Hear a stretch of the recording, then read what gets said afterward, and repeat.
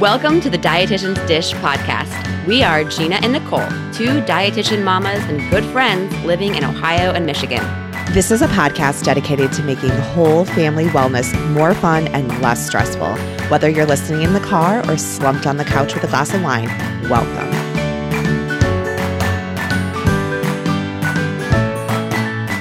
Hi, everyone. Thanks for joining us. I'm Nicole. And I'm Gina. And today we are dishing about 10 different tips and tricks to increase your energy level. But first, a little catching up. Gina, you are back from vacation. I have not heard anything about it. Tell us. Well, okay. So you saw the photos. You know we had a great time. Yeah. Oh, I kind of hated you a little bit. And I tried very hard. I actually didn't post that much because I just tried to stay away from my phone as much as possible. I really wanted to just enjoy it and be present and in the moment. So I did a very good job with that, I think. But a couple big things. First of all, it was the weirdest vacation ever because I think we ate out one time. We were in North Carolina. I did not want to be around people very much. Neither did anyone that we were with. So we were with about 5 other people and then about 9 other people. So anyway, but all close family members. It was all good. Anyway, we didn't do much outside of playing at the pool and the hot tub, hanging out in our little bar in the base or by the pool and going to the beach. And we parasailed. So you did probably see the picture of Paige parasailing. We went up 600 feet. wow. I could not believe she did it, but she did. I did guilt her a little bit. I was like, listen, Paige, I already paid for this. You have to do it. And she goes, I can pay you back for my money in my piggy bank. I was like, it's fine, Paige. If you don't want to do it, you don't have to. But I would really like someone else to go up there with. So she did finally do it. And I was very proud of her for that. So other than that, we had a lot of fun. We rented some jet skis for a day and it was just nice and relaxing. But the ride home. So first of all, it was a 10-hour car ride. Okay. We did it straight through. It really was not that bad. On the way there, my dad and his wife, Paula, took Paige.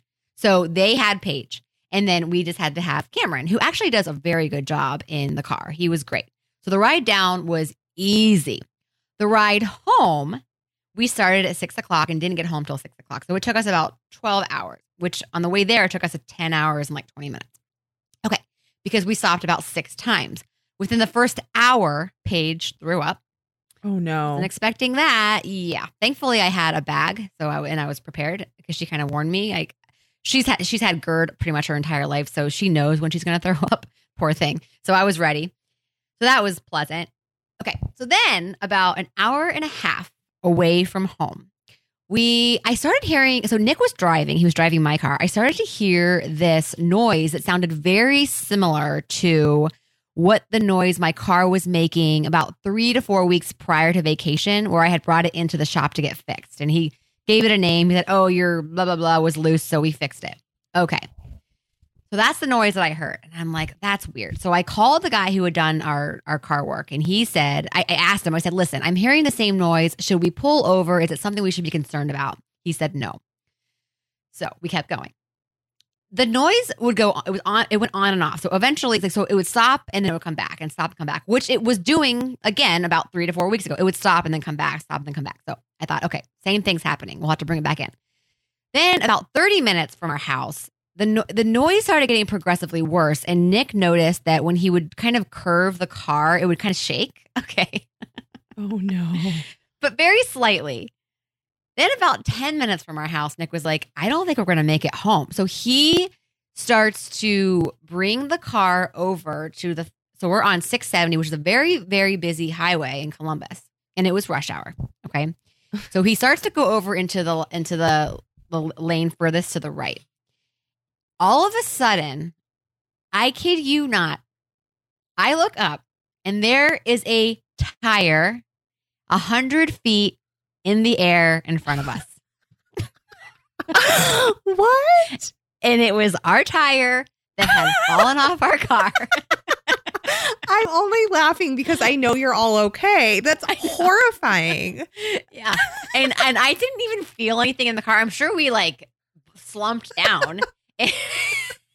But honestly, how does that happen? I exactly. How does that happen? I don't know. So Nick quickly gets over, I'm into dying. I'm just I lived in Clovis. Like, I know this highway. And I'm just like picturing a tire 100 feet in the air.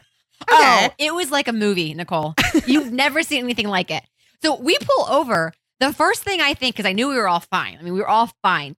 I start to have a mini panic attack. Like someone has just been killed. I'm like, that tire has landed on someone. There is no way in HE double hockey sticks that tire did not land on someone and possibly even land on multiple people because it had to have bounced. And so we were on 670 West. And then, you know, the other side was 670 East. So it had to have bounced over there. And then there's a giant walking path. So I was like, Nick, I have to run across the freeway and make sure everyone's okay. He was like, are you on crack? Like, no. So, I mean, I was shaking. I thought for sure we had killed someone.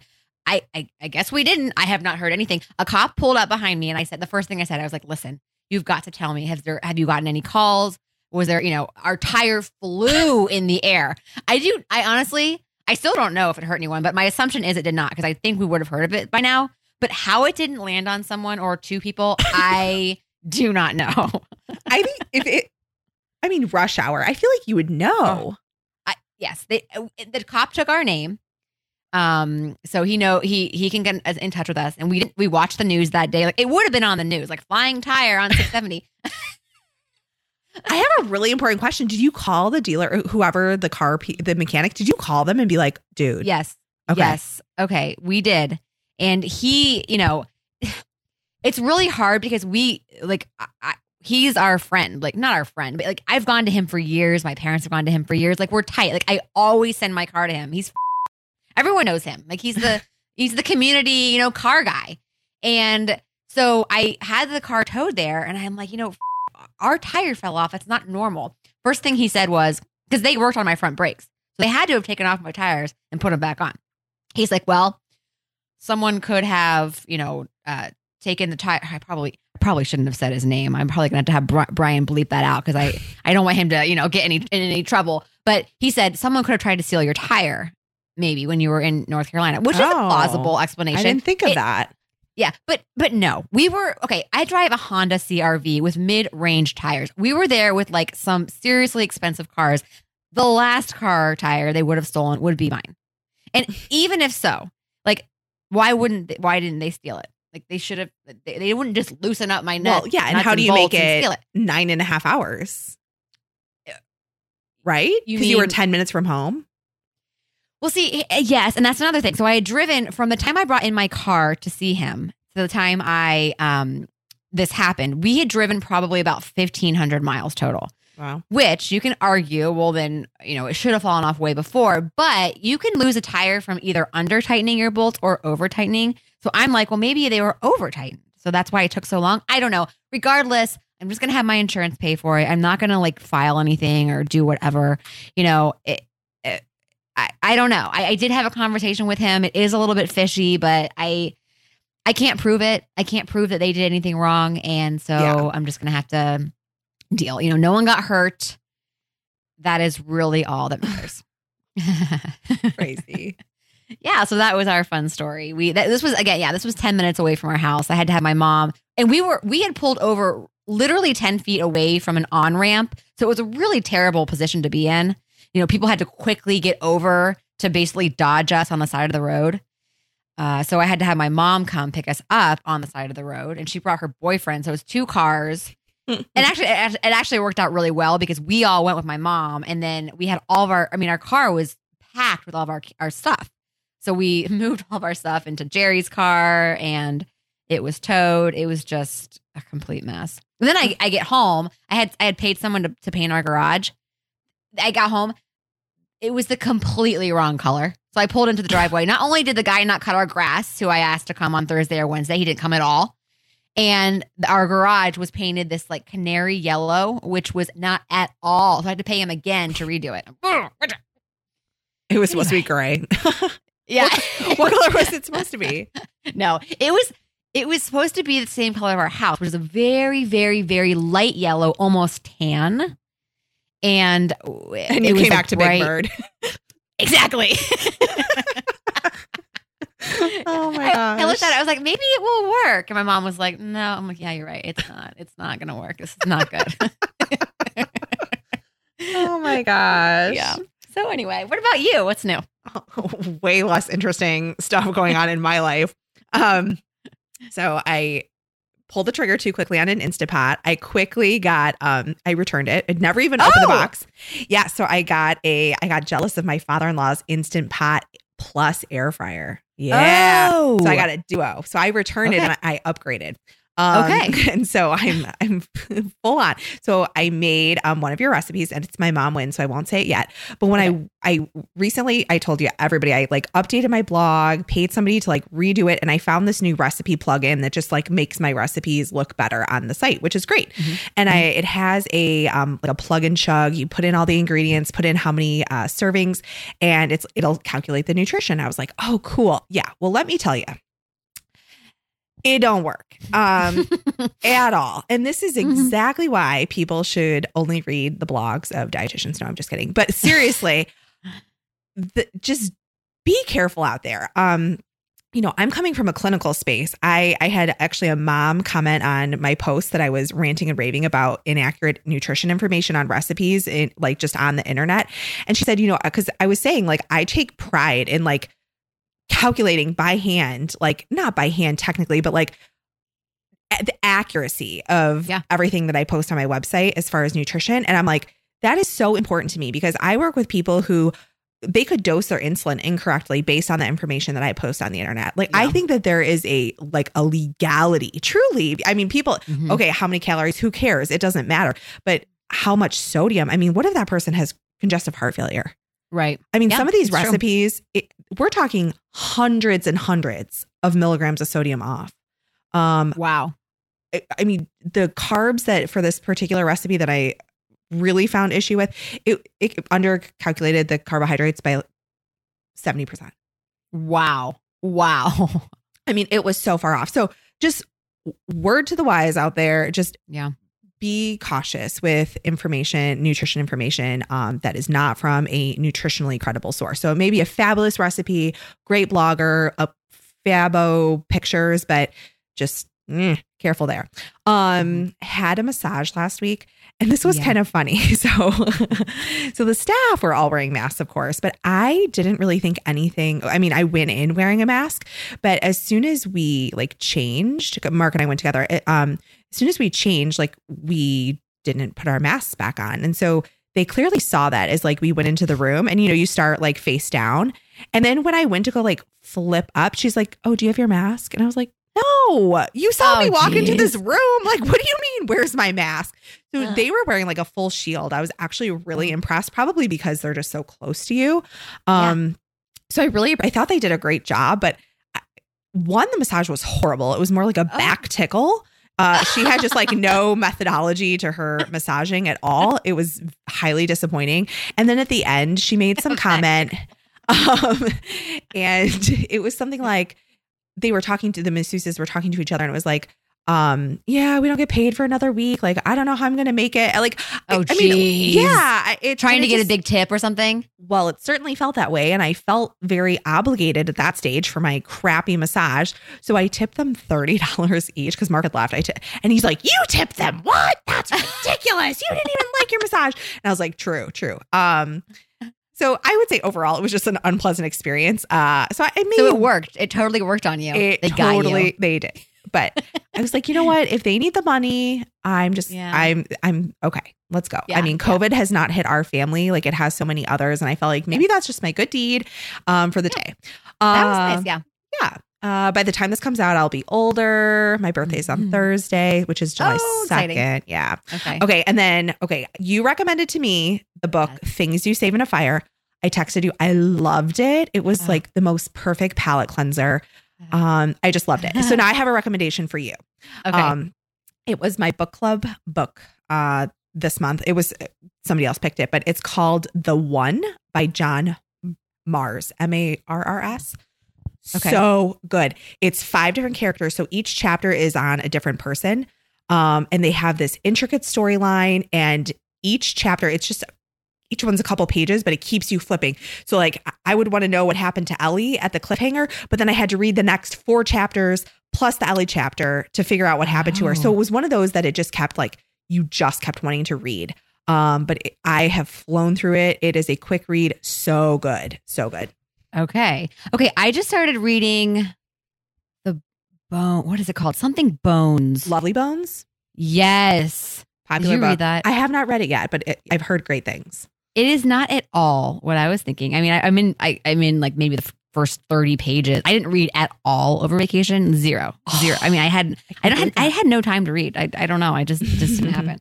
I didn't get to really relax in that regard, I guess, at all. But it's interesting. Okay, so the one, I'll have to look for that. Thank you. I'm looking it up right now on Goodreads and I don't see it, but I'll have to come back to it. Okay.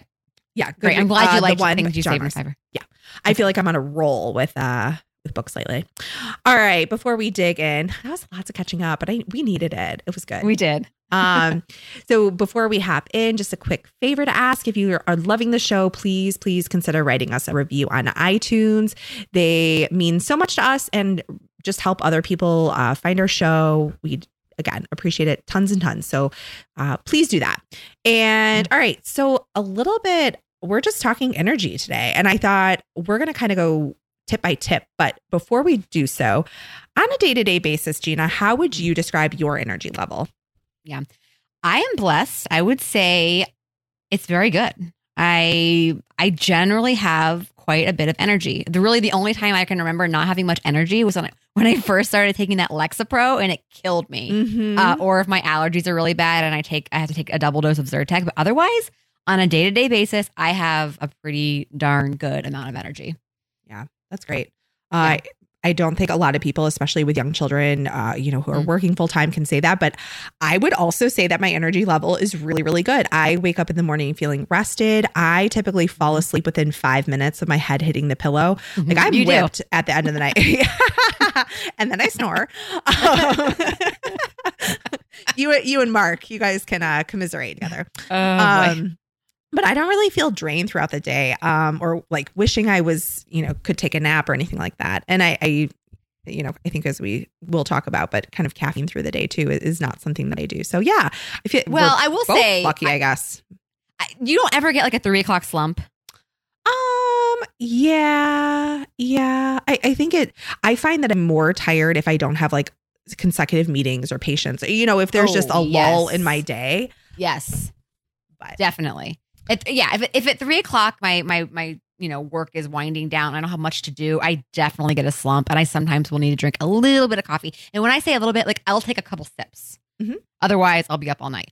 It happens very rarely, but I do tend to have like a 3 o'clock slump where I'll have to get out and walk or do something to kind of keep my mind moving and keep me active, so I don't. And then I inevitably get a second wind. So yeah, always, right? Yep. All right. So we're going to kind of go tip by tip. So again, we have 10 and kind of there's a little bit of information behind some, but just thought we could spend some time talking about what we found success with. A lot of these are well known. Others may be new to you, but let's just kind of hop in. So I think tip number 1 would be evaluating your sources of carbohydrates. So thinking about things like whole grains and fiber, how do they affect your energy level as compared to more processed carbs? Or something like question for yourself, does limiting sugar perhaps give you more energy? And how? And a lot of people stabilizing blood sugar levels, and that's not just diabetics. I mean, every time anybody eats carbohydrates, our blood sugar goes up in our body. And so preventing those drastic changes in your glucose in either direction can really help to stabilize energy and prevent fatigue. So any tips that you find, Gina, with regard to carbohydrates specifically or sugar? Yeah, I really try hard. I almost always eat exclusively whole grains. I don't know. I feel like it does make me feel better. It could be placebo, but I also just enjoy the taste of whole grains better. Like I would never choose a piece of white bread. I just don't think it has taste. But I also choose to eat less sugar at night, not just because I feel like it will keep me up, although I don't think that sugar at night really keeps you up, but really mainly for my blood sugar, because I tend to have higher blood sugar in the morning.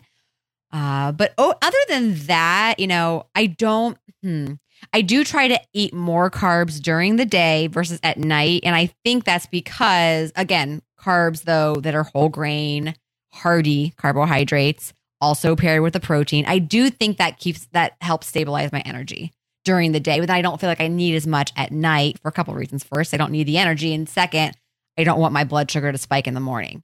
So I do notice that with me. And I think that's probably the case with most people. Like it's best to eat those hearty whole grains during the day, paired with some type of a protein to keep your energy levels up and to keep you full. And then to maybe simmer down a little bit at night, would you say? For most people, that's probably a good general tip. Yeah, I think it depends on the person, but yeah. Yeah, it does. It does. Yeah. Yeah, I kind of noticed the same thing. And we'll talk about this in a bit, but I'm an afternoon exerciser, kind of immediately walking in the door. So for me, I'll notice if my lunch meal was like today, I had pasta and it was not whole grain pasta. My workout wasn't so hot today. Whereas if I find that my lunch is a lot of whole grains or higher fiber foods, that really sustains my energy for longer during that workout or even through like the afternoon, I would say. Okay, so with regard to carbs, interestingly, I am working with several patients currently, like patients I've been seeing for years that maybe don't always heed my recommendations. But I recently convinced one in particular. This person was steadfast in eating like 90-ish grams of carbohydrate a day. Happens to be diabetic. We recently increased that to 150, 175 grams a day. And the reported energy levels is he's just tickled. And his glucose, his fasting sugars, and again, we're talking about a diabetic, have gone from 160s, 170s to like 110. Isn't that crazy how that works? Yeah, it is. Yeah. But I always, with the body, I mean, carbs coming in also stimulate an insulin response. So, it's a balance, right? I noticed that if I have like a really rich dessert, when I used to work in a kitchen, the cook was just the sweetest and she made this peanut butter pie. I will never forget it. It was so good, but I would feel like complete crap anytime I would eat that thing. Again, I'm not diabetic, but I think my blood sugar went so high and came crashing so fast and I could feel it. I felt like I was having almost an out of body experience. Like that's how crappy I felt. So for me, as soon as you start to kind of pay attention to how those different carbs affect your body, you may notice that they impact your energy level. So just pay attention. I rarely eat desserts in the middle of the day. I only eat my desserts at night. I know I just said I eat less carbs at night, and that's generally true. Like I generally have a pretty low carb dinner, but then because I know I'm going to have a dessert always. But if I eat a dessert like a cupcake or cake or whatever in the middle of the day, I mean, that just exacerbates my 3 p.m. crash always. Yeah. So I try to avoid that. Well, this next one you're really good at. This second tip, yes, I am. Try to get up every hour and walk, move, or even stand when you can. Set an alarm, make a schedule, just do it. So a bit of info and kind of background here. Sedentary lifestyle was previously, we kind of used it to describe people that did not engage in regular physical activity. However, Americans are more sedentary now than ever before. The boom of technology, convenience, just all, I don't even go to the grocery store anymore. Of course, there's some really good reasons for that, but now we're finding that sitting 10 plus hours a day increases cardiovascular risk significantly.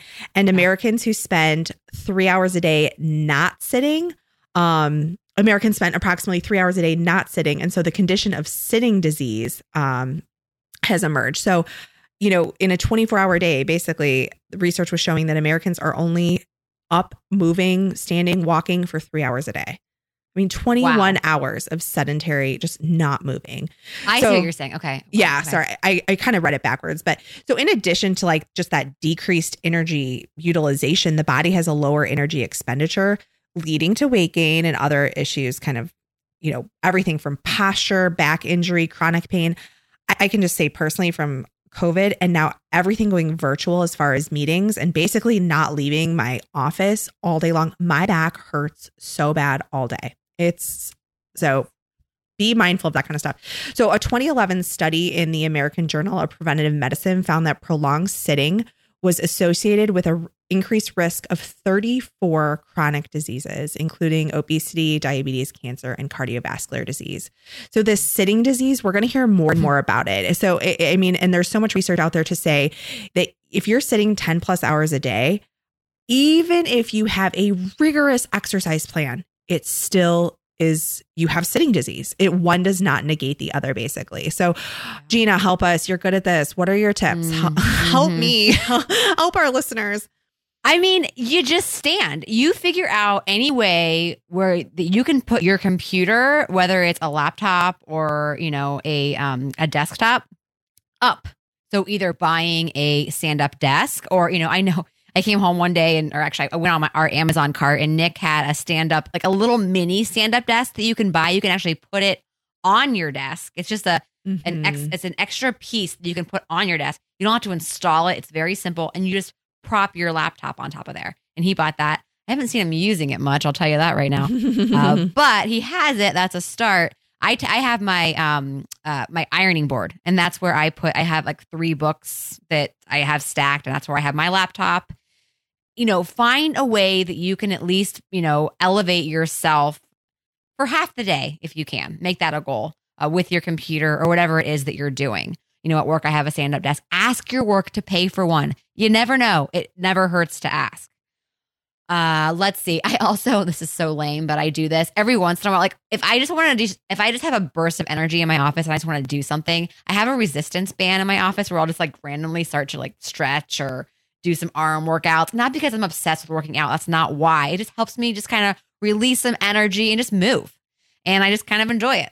So that's the fun little idea. But I would say the best tip is figure out a way to stand, whether it's a stand-up desk that you buy or a little one that you can buy on Amazon to add to your desk, or stacking books or getting a box, whatever it takes. Yeah. Oh, no, it's good. It's good. I'm getting an Apple Watch for my birthday. Nice. But I'm going to wait till the new one comes out in like September-ish. But Good I idea. do look forward to kind of the standing ring. Because that's one of the rings, right? A standing. Yeah. I think that's going to help me a bit more than steps. Yeah. Anyway, but I actually have a standing desk at work, but there's something wrong with it. It's so wobbly. And then this is me being fashion forward or trying to be, my shoes at work are not comfortable. So like eventually like my feet hurt and blah, blah, blah, blah, blah. So anyway, you have to get a standing mat. I have a lot of needs apparently to make this work. Yeah, I have weights at my desk, and I it's maybe once a week. Like I'll do like a 5 or a 10 minute like little Peloton arm workout. But we'll be up anyway. But I just find it really difficult. I try and walk at work, but I have a very, very, very sedentary job, and COVID has made it so much worse. Yeah. Because every time I go outside, I have to mask up. And then when I leave the building, I have to sanitize, unmask, sanitize. And then when I come back in, do the same thing. And I have to get screened by the people at the front desk. Like, do you have this symptom? Do you have this symptom? It's like every time I leave, it's like a whole ordeal. So I'm making excuses. Do you hear all the excuses? I do. Yeah. Okay.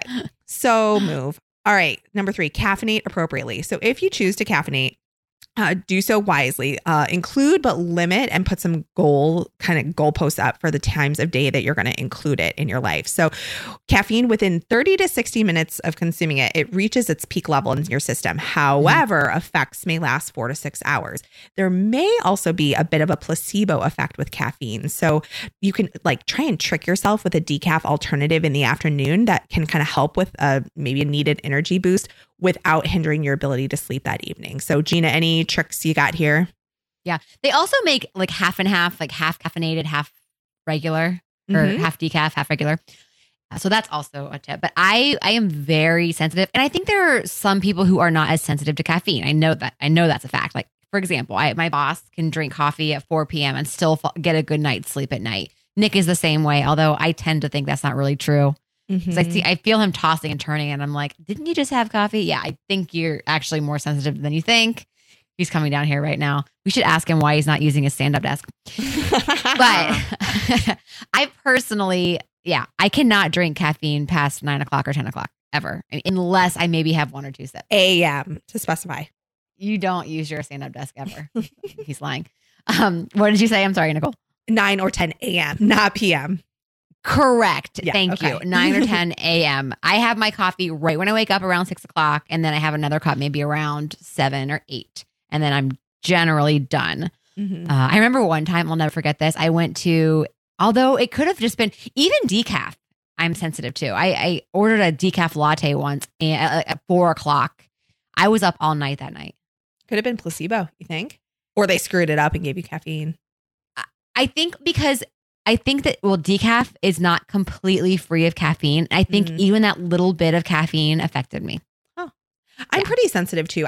I'm definitely addicted. If I go without migraine immediately, it would. Plus, I mean, we'll talk about it in our future episode about constipation. But yeah, it's important for a lot of different reasons. Yes. Oh, yeah. So I drink anywhere between like 12 and 24 ounces of iced coffee in the morning, done with it by 9:30 a.m. latest. And I never consume caffeine past that point. And I just know from past, it would dramatically impact my ability to fall asleep at night. So I would say, even if you're somebody who you think caffeine doesn't impact you, try. Yes. Like, just try.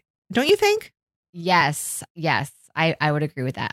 Like I said, Nick does not think caffeine impacts him, but then I'll catch him like taking a melatonin to fall asleep. And I'm like, is that maybe because you had coffee at 4:00? So. Yeah. All right. Number 4, if you're an evening exerciser, try not to exercise too close to bedtime. So and I obviously that is not a problem for me. I wake up first thing, or I work out first thing in the morning. So, or if sometime that when I'm, during work, if I'm actually going to work, I'll work out on my lunch break, but I cannot work out at night. I just can't. When I come home, I just have no desire to work out. That's interesting. I so badly want to be a morning exerciser, but I found that doing so actually impacts my ability to fall asleep at night. It's like, I get this, I just get in my head. So I think for me, it's just such a shift in my natural schedule of what my body wants to do. Like, my body is like an 11 to 7. Like, that is my preferred sleep schedule. My body naturally wants to go there at all times. So for me, I think I was trying to work against Mother Nature in some ways for me personally by trying to work out in the morning. And so I've just given it up by and large. I think like trying to make workouts happening. Yeah, it was not. So I've stuck with my like late afternoon, early evening. But yeah, I typically don't start a workout if it's past 5:30 p.m., of course, with the exception of hockey, which starts at like 10 p.m. But especially like higher intensity stuff close to bedtime causes me a lot of trouble in falling asleep. So I've decided that for me, it's just better to forego a workout if the day gets away from me rather than starting it later in the evening. So give yourself that permission, I would say. That said, I make it a priority to exercise like right out of the gates when I get home from work. I mean, it is the first thing I do. Even leaving work, unfortunately, I kind of forego family kid time at that point when I walk in the door. I'll even pack my clothes to take to work. I'll exercise on like a trail on my way home, something. Yeah. And then it's not good. But nights that I have a hockey game, I will be up until 2 or 3 o'clock in the morning. I mean, it's terrible. And I mean, I have to get up in the morning. So I have found my coping mechanism is I'll have a beer and read my book until I'm sleepy. And that is a bad solution. I'm not endorsing that by any means, but I have found, and not 2 or 3, but 1 does help. So if I force the issue, it kind of just results in more difficulty sleeping. So for me, it's trying to come down from like that exercise high by like reading a book in a dark room. And doesn't that throw off your sleep schedule for a while? I mean, if I didn't go to bed till 2 o'clock on, once a week, that would just screw my entire week's sleep schedule. Yeah, I'd be trying to catch up on that for a week. Oh, terrible. That sounds terrible. Okay. Not all my games start at 10, but yeah. Thank God. That sounds awful. It does. But I love hockey. All right. Number 5. This is getting so much attention lately. Limiting blue light, especially in the 1 to 2 hours before bed. So using blue light glasses for prolonged screen time. But basically what research has shown is that at night, light throws off the body's biological clock and the circadian rhythm just completely out of whack. So not all colors have the same, like colors of light have the same effect. Blue wavelengths, which are most beneficial during the daytime hours to boost attention, reaction time, and mood. So that's things like your computer screen and your phone. They seem to be most disruptive at night. So exposure to light suppresses the secretion of melatonin, which is the hormone that influences circadian rhythm. So the blue light suppresses the melatonin about twice as long as the green light. And I mean, that's just huge. So yeah, how do you do with this? It's funny. I've always said, In fact, a lot of times when we're podcasting, especially late into the night when we do 2 at a time, I bring a melatonin down with me because I always have trouble sleeping on nights that we podcast. I think it's just I feel energized from all the talking, and we're staring at our computer screen, which I rarely do before I go to bed. So it usually is 1 to 2 hours of staring at a screen, about 1 to 2 hours before we go to bed. And I always have trouble sleeping on these nights. So I do believe that. I'm generally, though, very good about not looking at a computer screen. I know because TV screens don't count, correct? Yeah, they don't have the same. Yeah, it's not the same. I know you're still not really, it's still not good to watch TV necessarily right before you go to bed. I've heard that. It's just, again, kind of gets your brain. I don't know why, but I've heard that recommendation necessarily. They even recommend not even having a TV in your room. I've heard that, haven't you? Oh, yeah, I've heard that. Mm-hmm. Yeah, I don't know why specifically, but I'm pretty good. I do generally watch TV right before I go to bed. I do, though, try to read a book or my Kindle, which is not blue light, not light really bright at all, right before bed for at least 30 minutes to an hour. So I'm very good about putting my iPad or my phone away. I might just pick it up a few times to, turn on my alarm or I don't know, respond to a text, but generally I'm pretty good about that. Yeah. Yeah, I would say I'm pretty bad about it. Before bed is definitely like my me time. Probably worse with the Kindle, so not as bad. But having a good book, I would say, keeps me away from my cell and my computer, which is a positive. So I focus on that. But yeah, Mark and I typically spend the evenings together watching TV after kids are in bed. But yeah, I may browse social media on my phone during commercials or slow scenes. But I'm trying to get better. Get my blog kind of caught up on the weekends when I'm not on my computer as much. So it's just less time during the weekday evenings that I'm on my computer after being on a computer all day at work. But yeah, I do use blue light glasses at work and I love them. I need to get a pair for home. But yeah, and kind of doing this research, I didn't realize there's red light and green light. But there's some research now that's showing that all this LED lighting, which is great, kind of eco-friendly stuff, but it's impacting people's circadian rhythms. So that's just something to be mindful of is, if you recently just switched out a bunch of your lighting to be LED, is it affecting your sleep? I don't know. But for anybody who's on a computer for prolonged periods of time, which is probably a lot of people, buy some blue light glasses. They're $10 off Amazon. They look super cute. And will you put a link in the show notes? I'm interested. Yes, absolutely. In that. Absolutely. Okay. All right. Number 6, avoid alcohol. How do you do, Gina? I'm so good at this because alcohol does affect me. I will say when we were at where did we go? That water park, Great Wolf Lodge. And I think you had a beer right before. I cannot drink right before I go to bed. I cannot do it. It just F's with my sleep 100%. I had to have at least 2 hours before going to bed. Now, that doesn't always happen. There are nights when we go out and I will certainly drink not 2 hours before I go to bed. But those are nights where I don't really care. I know I'm going to stay up late anyway, whatever. And then I probably won't fall asleep until I actually pass out, literally pass out. But I just can't. I can't do it, so I don't do it. And my sleep to me is so important that I just will not drink. If I don't drink generally past 7 o'clock. Oh, interesting. Yeah. 7. What about you? Wow. 7. I don't have it written down as a rule, but generally that's how it works. If I fall asleep around 9 or 10, I have my last drink. I generally only have one a day, if that. But I generally have my wine with dinner anyway, so that's not really a problem. We eat pretty early. Yeah. Yeah, for me, I noticed the jump, going from 1 drink to 2. That is when it starts to affect my sleep. So I think at Great Wolf Lodge, I had at least 2. I was in vacation mode, if I'm being honest. Yeah. But yeah, I'm not judging at all. Oh, no. FYI. It's fine. Okay. It's totally fine.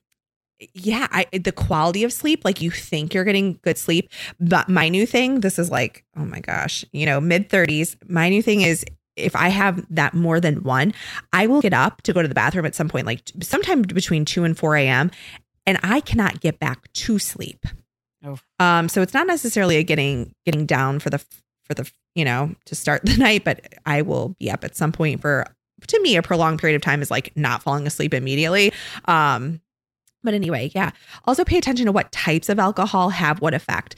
So I noticed personally that wine makes me a lot more sleepy, and actually hard alcohol the least. I also don't like hard alcohol really, so I don't tend to drink it. Cocktails to me are just not as lust worthy as beer or wine. But I would. Does wine make you sleepier than beer? I guess it does. I think it does. But also beer makes me drunker. Isn't that funny? Oh, interesting. Huh. Like I can get drunk off, not drunk. I'll feel good after 16 ounces of beer. I'm just really drunk. Moving on. Oh my gosh. But yeah, I can have like 16 ounces of beer and still feel pretty good. And I have a glass of wine, or I feel good and a little bit tipsy. Okay. I have a glass of wine and I'm like, I don't even feel like I drank anything. Isn't that weird? Yeah. I mean, but that's good. I mean, that's a good takeaway, I would say. Yeah, interesting. All right. 7, develop lists and routines that allow you to keep more organized so that when the day is done, your mind is not racing. How do you do, Gina? I'm like, if you asked anyone a word to describe me, it might be lists.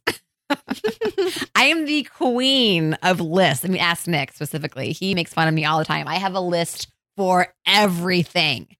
I even had a list for our vacation, our 10-hour car ride, what we were going to do for each hour to keep our kids occupied. I am just mind blown. I mean, so yeah, I'm really, really good at this. And I do that for that very reason. So I'm not constantly reminding myself in my brain, like what I have to do.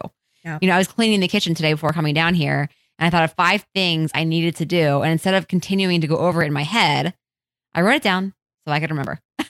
So yeah, I'm a list girl for sure. Yeah. Always have been. I would say more than lists, I really rely on my Outlook calendar. So I've simplified to just one calendar. Work is the one that I have to follow, right? So I've just, everything that we do ends up on my Outlook calendar, which is on my phone. So if I have that, which I always do, I can keep it all together, right? Work, personal. Yeah. But I'll also email myself reminders. Do you do that too? Yes. Oh, yes. I do that very, very often. Yep. It is not uncommon when I walk into work in the morning that I'll have 10 emails from myself. Because it'll say like note to self on the email. Yeah. Doesn't it? Yeah. Yeah. It's like, all right, crazy. That. Open this one too. But it helps. It feels like once I do that, it's like taken care of and I can free my mind of that stuff. Yes, I agree. I don't know. I use the notes app on my phone, and I try not to procrastinate doing things, even though I'm still really bad at it. You know, I am, Gina. Like I am like a 9th inning kind of girl. But yeah, I would say knowing that crossing off my to-dos is going to help me reduce stress and improve sleep and subsequently my energy. So I think all of those is just kind of like a domino effect that if you can take care of one, and I think just getting organized, that can mean a lot of different things. I've been known to even organize a closet on the weekend and I feel like a whole new person. I'm like, oh my gosh, where's the next disaster? Let me on it. So. I love it. I could have been a professional organizer myself. I honestly think that would have been a good job for me. I could just go into people's houses and be like, oh my gosh, okay, where do we start? Let's do this. Let's do that. It's my thing. I love it. I mean, that's not me, but man, when I get the itch, like I can go. I mean, girlfriend can go. So I know I have it in me. It's just striking that balance. Yeah. And I think not becoming like over obsessed with perfection and like everything being organized is important. Not that you are, but if, it's finding a process that works for you, certainly. All right, Gina, tell us about your number 8, delegating and say no. You're really good at this too. No wonder your energy levels are so good. I have never had a problem saying no. And I have also never had a problem delegating. I guess that's probably one of the reasons I'm a good manager or boss, because I delegate the crap out of everything. I can organize a to-do list like no other. I'm a delegator. If we've got 50 things to do before opening in August. I've got another dietitian who works under me who is a direct report of mine. I know I will write out a list of what needs to be done and I will delegate. I mean, obviously I will still do stuff, but I have no problems delegating. And I never have, not just with work, but, home life in general. And I also don't have a problem saying no. If I don't think something's going to fit into my schedule or we're already too overbooked, I will certainly say no. I will gladly say thank you and I appreciate the offer. Let's do it again. Let's reschedule this. It sounds like fun. I have no problem saying no if it is not something that A, I want to do, or B, I think will fit into our schedule. Yeah. And lately there hasn't been much saying no because we haven't had many invitations. I mean, it's so depressing to me that we're having 4th of July and literally doing nothing. I think we're going to have Nick's mom over for, a nice meal outside and probably bring the pool out. But we're not going to go to the parade in the morning. We're not going to get donuts, which we always do on the 4th of July, which I guess we could still do. But we always go get the donuts, which is right by the parade. We go watch the parade. We come home. We have a cookout. We go to the fireworks. I mean, it's going to be very strange. Anyway, I'm totally off topic now. I'm a good delegator and I'm good at saying no. Well, when what about you? COVID is done with us, you may not be able to say no as easily. Like you might have some like catching up to do. I don't know. Maybe. Possibly. Yeah. Probably not. Well, Probably I don't know. Well, first of all, we don't see, and there's, I don't see a time when that's even going to happen. Yeah. I mean, I've listened to some podcasts that it's probably going to, most likely we'll still be dealing with this like next year in September. It might even be not until next September that we have a vaccine. I mean, can you imagine that? Like a year so plus. Depressing. Okay. Yeah. I am really bad at delegating and saying no. Like terrible, actually.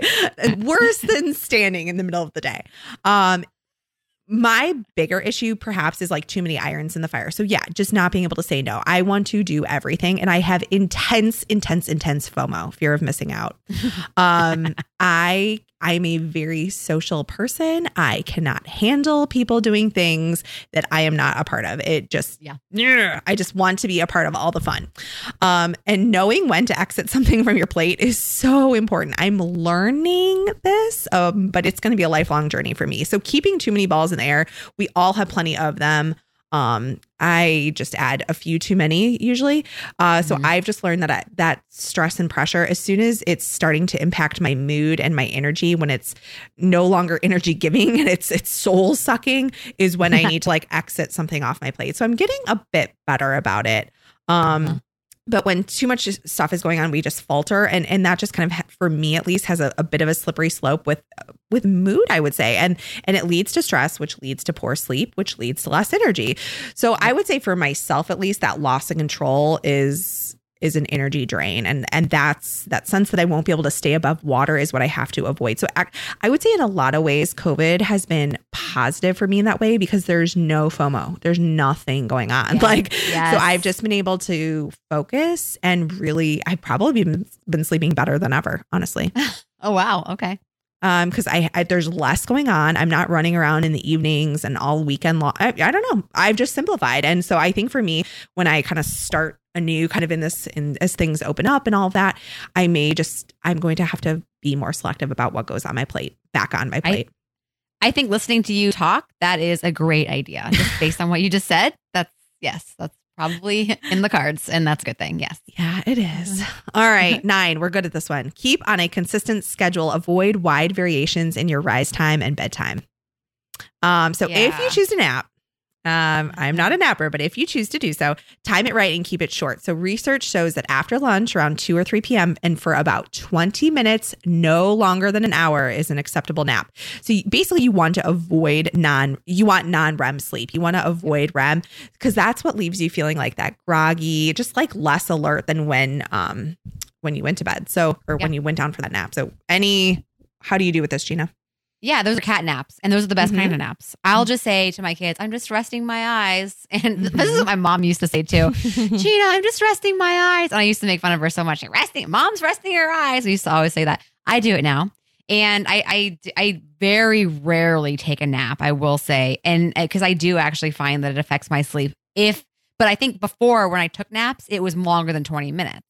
So if you get into that REM sleep, you are going to seriously affect your sleep that night. And I have done that. Oh, yeah. So yeah, if I take a nap, which is rare, it's usually for only about 20 minutes, even sometimes 15 minutes.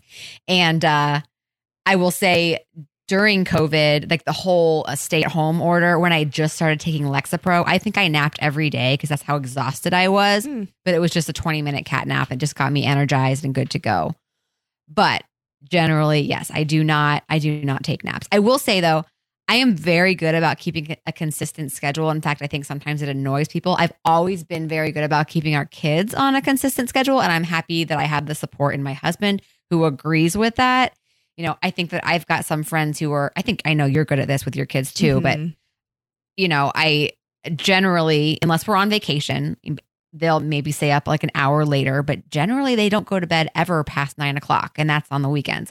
During the week, it's always, you know, start to go to bed at 7, asleep by 8 o'clock, always. I mean, almost without fail. And I would say the same with me. I have very few variations in my sleep, go to sleep and awake times. Even on the weekends, I would say it's only plus or minus an hour. So, and that's why I was kind of flabbergasted when you said about the hockey. That would just screw with me. That would for weeks, you know? Yeah. And I think that's the thing that like it sucks for a day. But then if you push through, then you're kind of like back on your schedule.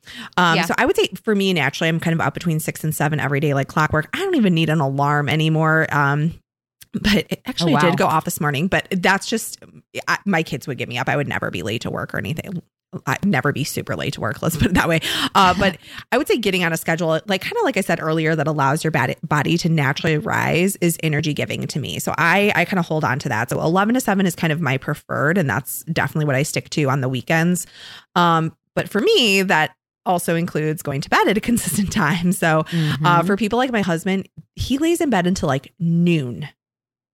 Oh, wow. I mean, he would, if I let him, which normally it's more like 10, but still then that night he'll toss, he'll turn, you're snoring. I'm like, you're not tired. You need to get up, and you've been up for 12 hours. I mean, you know, you need to like, I mean, okay, big boy, like, let's, you know, like live life for a little bit longer. He sleeps until 10 o'clock on the weekends. I can't even imagine. I couldn't even do that if I tried. No, same. But I think people think that they can make up sleep. And I think teenagers might be able to get, this is opinion, by the way, but I think teenagers can kind of get away with that, like almost storing up some sleep and energy in that way. But I think adults, that circadian rhythm is like ingrained. I think it's really something that it gets a little harder to mess with Mother Nature in that way. So I think honoring the sleep wake, whether it's for yourself or your children, I agree. We have a reputation with our children, or like kind of families that we know, and they're like, oh, the Morrisseys, like they're really strict about bedtime. I'm like, really? Like, I mean, strict is just not a word that I would use to describe myself in that way. But people say that we're very strict about bedtime. But well, when we were there, I think it was 8 o'clock, and all of a sudden I didn't see the girls, and I was like, wait, did they already go to bed? You're like, yep. Wow, that was impressive. Well, and bedtime is like kiss, good night, like, you know, teeth, potty, 2 books, and then, which they still read like board books. So it's quick, and then kiss, night, and door closed, and see you in 12 hours. It's, I feel very, but I think with that, and so any parents who are like early on in their sleep training, if you will, I will say getting into that routine has allowed us to have babysitters kind of come into the picture very easily. It's never like a thing to get a new babysitter acclimated. My kids don't even like come out of their room. I mean, they are, and that's going to change because they're going to get older and smarter, right? But at this point, they're tired. I mean, we run those kids ragged during the day, and on the weekends and stuff, they're ready for sleep. And I wish they would sleep in, but that's not how kids work, right? I mean, you can't will them to sleep. They have, even if you put them to bed late, they will still wake up at the same time. It has been proven. Yep, it's so true. And sleep begets sleep. So yeah, I think a consistent sleep schedule is important. And energy given. Yeah. So I said we had 10 tips. We only have 9. I was wondering about that. I can't count. All right. So Gina, mom win. Favorite new recipe or product, or fail? Looks like you have a fail here. I have a mom fail. Here's my story. Okay. So we went to Target probably 3 weeks ago to get some things for the kids' lunches. And I picked up these yogurt pouches. It was a day at school where Paige had to pick her favorite color and then pack a bunch of food that was that color. So of course her favorite color was pink. And I was like, what the heck am I going to pack that's pink? So I went to the store and bought a bunch of things that had pink wrappers. So one of those was a strawberry yogurt. So I pick up this box of strawberry yogurt. I put one of them in her lunch. I could have sworn I picked it up from that it was shelf stable, and then I picked it up from the shelf at Target. So I had it in our pantry. But of course, when I packed it, I put it in the refrigerator so she would eat it and it would be cold, right? Well, after she'd had 2 of them, I realized that it was supposed to be refrigerated. Yeah. She went to eat the 3rd one and she was like, this tastes weird. And I went to taste it and I was like, It didn't taste like it was rotten or sour. It just tasted, it didn't taste like it had gone bad or rancid. It just tasted really sour. So that's probably, that's exactly what it tastes like when it didn't taste spoiled. It didn't even taste inedible, honestly. It was just really sour and off. I probably still would have eaten it. Oh, wow. Yeah. I think that the probiotics and the cultures in there kind of helped. I mean, think about it. I leave my butter out on the counter. I don't put it in the refrigerator. You know, people used to drink warm milk all the time. So she did not get sick. I mean, she was fine. I was wondering. But yeah, she was fine. So I think possibly it must have been okay. But yeah, I was like, oh, crap. It must refrigerate. Oops. Can you imagine how many probiotics were in there? By the time it's sat at room temperature, just like growing and growing and growing. Probably not just not just probiotics, probably also what would be the opposite of pro? Malbiotics. Yeah, there you go. Malbiotics. Okay. So then my next one is my quinoa salad that I love to make. And I'll put the recipe in our show notes, but it's just quinoa, feta, cucumber, dill, tomato, and oil.